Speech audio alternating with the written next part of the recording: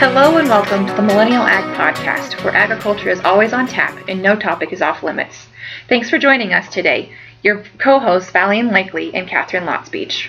Welcome back, you guys. Me and Valene are finally back together, and it is episode 8. Woohoo! I can't believe it's been 2, maybe 3 weeks since we've actually sat down and recorded looking at each other. It's been over the phone and lots of text messages and emails and brainstorming.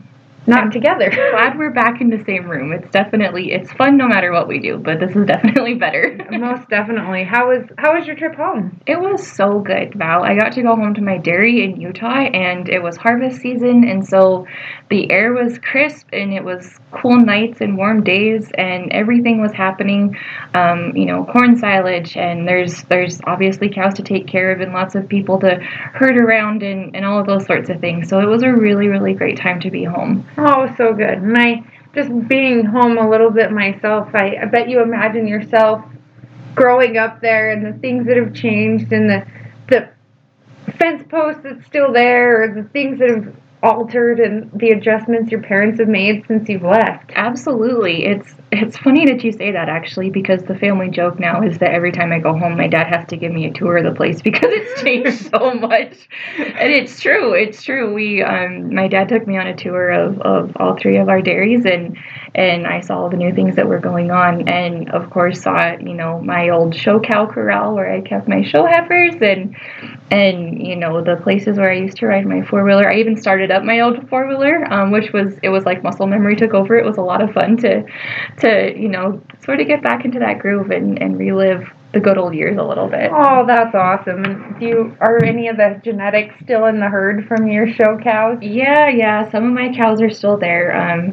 Lovingly referred to as the geriatric herd, because that's exactly what they are. And God love them, most of my family doesn't have patience for that sort of thing, but my mom makes sure that my old girls are taken care of. So you get the daughter treatment on some of that. I do. Some of them do not earn their keep. I can relate to that a little bit. Yeah, for sure. How was your time at home? Oh, it was so good. Similar experience, and now that Dad's back on the ranch and farm full time, it was fun chasing him around, and he got a new puppy. Oh, what kind of a puppy? It's a border collie, and his name is Spade. Oh, and my gosh. He is the smartest dog ever, if you ask my dad. But it was just so fun, and just to see and start absorbing, similar to you, some of the business practices and some of the things that my parents are considering on the operation, and even, headed to town and going to the local butcher shop for lunch one day and seeing, awesome. Old friends and people that I rooted me on in high school rodeo and through high school, playing cards and with their buddies. The local coffee shop hangout is Oops Market in Jerome, Idaho. Oops. That's his name, or his nickname that everybody calls him. And vote for him for city council. This is not a paid political advertisement. So anyway, small town stuff is fun, and it's always fun to start meeting new people in your small town as well. So I had a blast, and I could go on for hours, and Katharine and I still have so much we need to catch up on. Anyways, you had mentioned you got into a little bit of a deep conversation with your family about something. Was it Sonny Perdue said? Yeah, so the week that I was home was the week of World Dairy Expo, which is like the premier event in the dairy industry for the world, as the name might tell you. And the Secretary of Agriculture attended, and he gave some remarks and sort of set off a firestorm that I think was probably inadvertent on his part, but really made me think a lot about how things are perceived in agriculture. And in my family, we talked for a long time about it. And what had happened was the secretary had sat down for a press pool kind of a thing, visiting with dairy farmers and, the state of things in Wisconsin and the dairy industry in general. And the headline that came out of that was Perdue said farms either have to get big or go out. Was that really what he meant, though? Oh, well, I don't think that's what he meant, but you see a headline like that, and, I was like, oh my gosh, there's no way that he actually said that. Especially the Secretary of Ag over the whole United States. This isn't just Wisconsin or Idaho or California or Colorado. This was... Right. Someone who's supposed to be a champion for all of agriculture for all of the United States. And I think that I have a little bit of an advantage here in knowing what actually happened because dairy is near and dear to my heart, as you listeners know. And so I dove into a little bit more and wondered, really what did the secretary say? What was said at this press conference and what really came out of it? Because I'm thinking, that is the wrong place, the wrong time, the wrong thing to say. I mean, you're in Wisconsin, which is the second or third largest dairy state in the United States, the one that everybody thinks of, and home of, the best cheese and just a really, really proud dairy heritage They're state. the cheeseheads. Exactly, yeah. Go Pack. And so I'm thinking, there's no way that he actually said that. And, long story short, he didn't say that. But the discussion in my family was the perception that came out of what he said. Because if you had seen that headline and you didn't know anymore than, a baseline for what Wisconsin is, or if you're just, a regular person out there, it sounds pretty grim and pretty dramatic. Yeah, no, that's all we see. I saw a little bit and I kind of took it with a grain of salt and moved on, but I didn't have enough time to dig deep or look into it. Right. Because who does, honestly? Yeah, I have 10,000 things going on. We're working, we're podcasting, I have a horse, my family, friends. Yeah, and that's not a subject that, really catches you and you're like, I must look into it like I am. Yeah, and so maybe just explain what it did mean, and then, we'll go from there. So, the secretary, he was asked by a reporter, the question was that we've seen the loss of a lot of small dairy farms in recent years. Do you think that the continued loss of small farms is inevitable, or is there something that we can do to stem the flow of that? And I would just like to state that I am reading from a transcript. And Perdue's response was that he thought the 2018 Farm Bill would stem the flow of that. And he talked about how the Farm Bill has included a couple protections for smaller dairy farms, and he also talked about, and I think this is where it was taken out of context, he talked about how it's very, very difficult to make economies of scale work on the kinds of small farms that Wisconsin is known for. And, based on capital needs, based on the environmental regulations, and just everything else that goes into making a farm, and a dairy farm in particular in this case, work. And that was taken out of context, and the reporter followed up with, are they going to survive as they have in the past, meaning small dairy farms, or are they going to have to get big or get out? And so the reporter framed it in that way in his own words, and then used those words to misconstrue what Secretary Perdue said. And it was very easy to do that. And looking at the transcript, you really have to look at the transcript and even listen to it a couple of times to really understand that he was taken out of context and to know where he was coming from.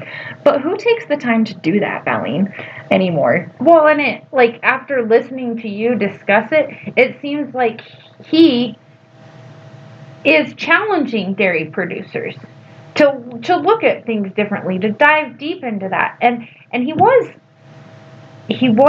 almost framed in this way because this is maybe what the reporter wanted to portray, or they wanted to get following, they wanted to get those likings on social media, they wanted to get traffic to their website, or they had their own agenda.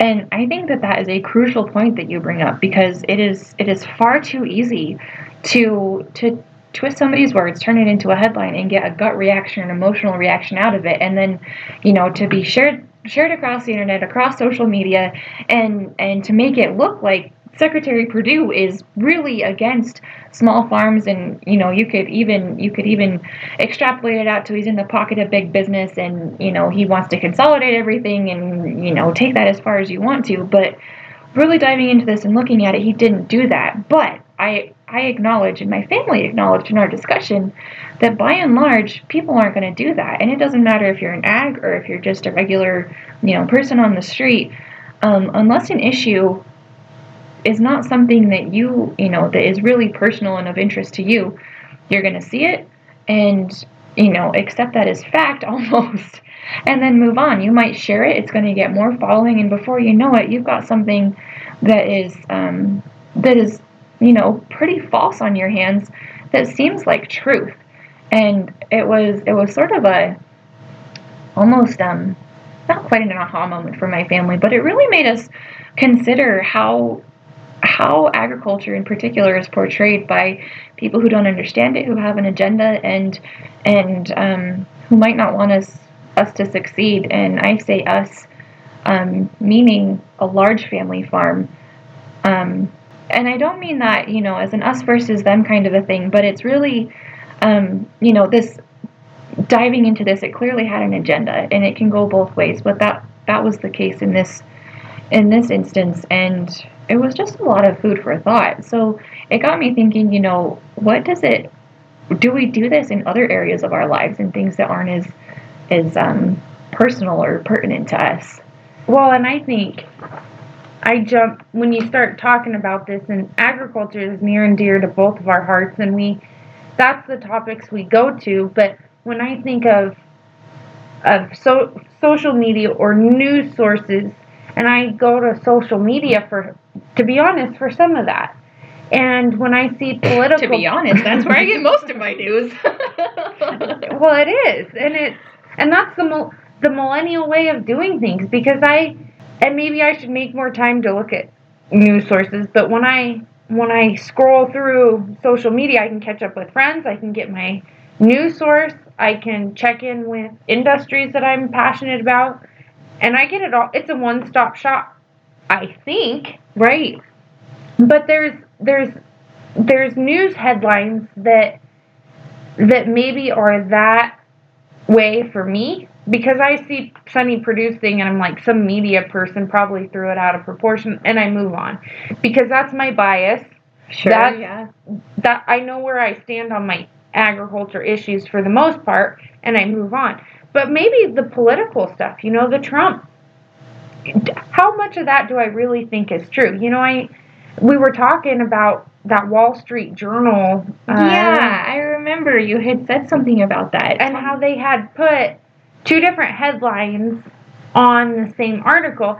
And if you read the two different headlines, it made me think that, well, they were going to release this one in rural Chicago where they could get more people to buy this and read the article maybe, or get more attention. And then we're going to release this one in rural southern Idaho because it's more on this spectrum of things, and target an audience that they want to pick up the newspaper essentially, or download the article.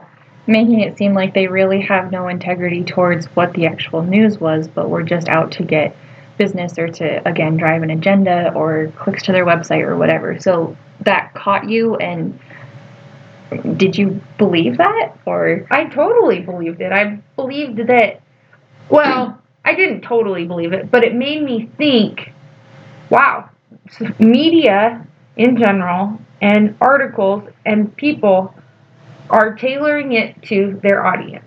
They're tailoring it towards getting the likes instead of just giving the facts and being neutral. And I don't mean that as like, let's sit on the fence and not make a decision, but like, I want to know the facts. I want to make the decision for myself. I don't want the newspaper, I don't want social media to make the decision for me. I want to know, what is Trump actually doing? What is he really standing on this political thing? Because I think it maybe could benefit us. Well, you might need to strap a GoPro to President Trump himself and just see that might be a way to actually get to the heart of the matter, because it does seem like you just can't get a straight story out of anybody anymore because everybody has an agenda.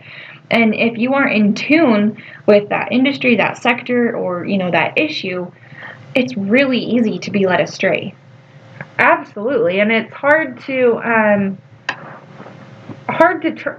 trust anybody either, but it also is easy to continue to share it, because when I see something from a credible source that I truly, truly trust, that's when I finally share it. And I try to read the article. But there's a lot of times, especially back in high school and my early college years, It's like, oh, I'm starting to get non-ag friends, which I am so blessed and grateful for. But I would share stuff just because I had an agenda I wanted to share with them. Mm-hmm. And then taking a step back, I'm like, were those the articles I really, if they were to click on them, I want them to know the headlines. But if they were to truly click on them, is that something I want them to read? And the answer is, I don't know. Because I didn't read them myself. Well, I think that's the crux of the matter right there, right? And you read something that confirms your own bias or your own viewpoints or opinions, and you share it because it does confirm that. That makes you feel good. And, it maybe makes you feel like you're contributing to your cause somehow without actually having done anything, right? Mm-hmm. And I think where this conversation is going is that can be a really dangerous thing. And I know that we talked about that when I was at home among my family, like this, it's not the headline, not the article, not even the issue that happened that is the dangerous thing, but the actions behind it and the habits that form because of it. And I think in particular to agriculture, this is a dangerous thing because it serves to divide us. It divides us. Let's just look at this. Perdue said that farms either have to get big or go out. That immediately divides the dairymen into us versus them, big versus small. Cattle versus confined animal feeding operation, a large operation, which is defined so many different ways, versus someone with a much smaller operation, and it serves to just deepen that divide and to widen that chasm. And that's the last thing that agriculture needs. Yeah, it's crazy to think how this headline can go back to our episodes 1 and 2 when we talked about the Civil War and dividing us. We didn't talk specifically on social media or media in general or somebody's headline. But it goes back to the dividing factors and the things that are dividing agriculture. And it scares me because there's nothing wrong with a sustainable family farm that's 10,000 milking cows. Right. And there's also nothing wrong with a sustainable family farm that milks 50 cows, that has a way to figure it out to do that. Mm-hmm. Niche marketing. They have their own cheese factory, or they're able to sustain their family farm because they're right next to the processing facility. Right. Or, maybe they paid off the farm note 3 generations ago and that's what they want to stay at. And that's awesome. And, a little bit off point here, but I feel like it needs to be said, just because you're a large farm doesn't necessarily guarantee your success. But back to the point here that the divisiveness, we're good at that all by ourselves because we're humans anyway. Humans cause conflict, and sometimes it almost seems like we thrive on it. And in this industry that you and I love, I see this as just another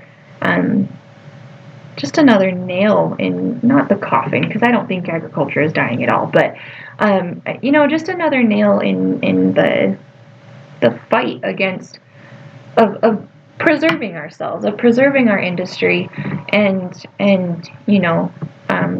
staying relevant and successful, and also continuing our way of life in agriculture in America, and picking each other up and fighting the good fight amongst all of us. It's easy to get behind those big headlines, and it's easy to jump on one and just hit share, and one bandwagon after another. And just because and we were talking about this earlier, if you share something dairy, because it's not my area of expertise, I'm going to trust my dairy expert friends that they've done their research in that share, and I'm going to take that share for the most part as gold. Yeah. And that's my source of information, because I go to social media for information. And so I think if you are considered by one of your social media friends of any sort as an expert, I would highly encourage you to do your research on whatever you share, especially agriculture. Right. And I mean, that's obviously always our main point and what we love and what we want to promote, especially. And the hard thing here is that doing your research or looking beyond those emotional or emotion grabbing headlines is that it takes work, and it's not easy. We've all got a million things to do in the day. We've all got things that we would rather look at than just a feel good headline that we shared, hoping that maybe we've supported our ag friend or done something to further the cause. But I think in agriculture, especially in production ag, we really need to consider the source and consider maybe what the intent behind that kind of a headline was, especially if it comes from a source, that isn't one that hangs out in the ag realm regularly, like National Cattlemen's Beef Association, like you said, the Dairy Management Inc. for dairy in the United States, poultry, pork, name all of those things. National Corn Growers Association, we trust those organizations. But if you see something shared, from some group that doesn't appear to maybe have ag's best interest at heart, it's a hard thing to do, but maybe check your biases, check the source, consider where it's coming from, and think about before you share it or send it on again, because what's at stake here is not it's not anything small. It's the cohesiveness and the fabric of American agriculture, and there's a battle being waged upon production agriculturists, and we've got enough issues already without letting this kind of divisiveness in. Absolutely. And it comes, I kind of compare it a little bit to if you're diagnosed with a disease that you're not familiar with on whatever level, you're probably going to go get a second opinion. Yeah, exactly. And so why are we taking stuff that is dividing us, that is throwing swords at us?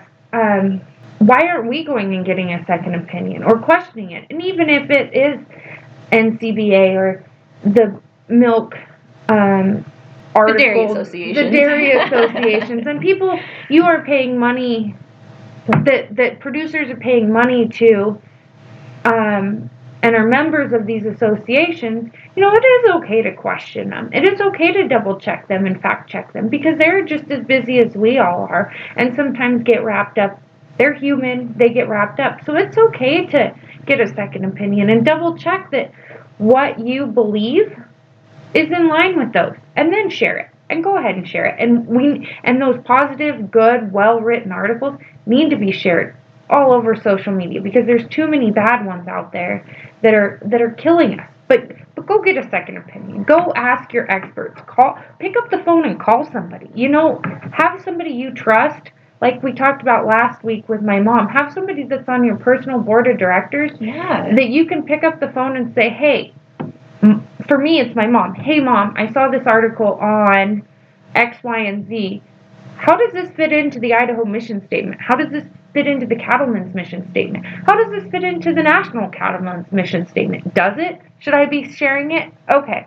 Thank you. And then I can decide on my own whether that is where I want to stand. I can weigh the article. I can weigh my mentors, my board of directors' opinions, and I can do it. There's also a balancing act of having too many people input in your life, but find those people that are on your board of directors to bounce those ideas off of. I think that's a really critical point here, because I feel like just as a society in general, and maybe millennials in particular, it's trendy to be harried and to be busy and to, just go and not think too hard about, whatever it is that you share or post or, any of those things. But it's really hurting this industry that we love. And again, it's going to take hard work. It's going to take time. It's going to take head work and heart work, in the words of Brene Brown. And that's, not something that's easy to sit down and do. But I think in order to protect and defend agriculture as a whole, not just dairies, not just small dairies, not just large dairies, not just beef, everybody. I mean, you crop can find producers and everybody. I mean, small vegetable farmers and the blueberries or hazelnuts in Oregon, you know, all of these different things that we have. You can find any headline out there that will cause some sort of divide about something that you love, and you know, maybe take a step back and think about it as a whole. You know, the industry that you love as a whole, and is this article dividing your industry? Is it serving a purpose to further your industry as a whole? Or is it causing division and angst and, you know, unrest among the troops, for lack of a better term? And where is that unrest going to get you? You know, I feel like we say this almost every episode. We say it all the time, no matter where we go. Ought to be our tagline. But we have got to stick together in agriculture. I mean, there's what, 2 million of us in the United States among a population of 300 million, and you know, I don't necessarily think that it's us versus them, but there are battles out there, and there's challenges that we face, and divisive rhetoric like this is coming between ourselves. Forget even being able to face the consumer, and it's not good. You know, I want to be able to learn from dairymen of all sizes. I think that everybody has something to teach. Everybody has a different way of you know, moving their running their operation and how they do business. Just because they're different doesn't make it bad and doesn't mean that they're worthless. Oh, and we can learn so much from somebody that's got a different mindset than we have, or a different operation, because they built it differently than your family built their operation, or the way my family grew is different than other families. And right. You perform under different regulations, you have a different market share, you have a different market base. It's all different. And there's different sustainability, which will be another episode at some point, is defined so differently from me than it is for you. Exactly. And so I think that, you know, letting things like this Perdue headline, like this go big or get out headline that came out of Madison, we can't let that get in the way of us working together, of us, you know, learning from each other and even challenging ourselves and each other to be better, right? And I don't, you know, Secretary Perdue, I think you had maybe said this at some point, Valene, that essentially he'd been sabotaged by what he was trying to do. And perhaps he was trying to challenge people to think about, you know, what the realities of a dairy operation today are, which are kind of harsh. But I do not believe that his intent was to divide. And so we as American agriculturists cannot let this kind of stuff come between us. We have before, we're still doing it, and you know, we're not perfect, so it's going to happen again. But we need to start realizing right now and taking steps like you said, getting a second opinion, considering the source of where things are coming from, what they're saying, how they're being said, in order to protect the best and most awesome industry that I know. Yeah, and I totally agree, and we thank you, listeners, for tuning in to this week's episode of the Millennial Ag Podcast. Please send us your feedback. You can either do that through social media. We have an Instagram page, millennial_ag, or our Facebook page, Millennial Ag, and then our email address is Katharine, which is KATHARINE at millennialag.com, and check out our website as well, millennialag.com. Thank you.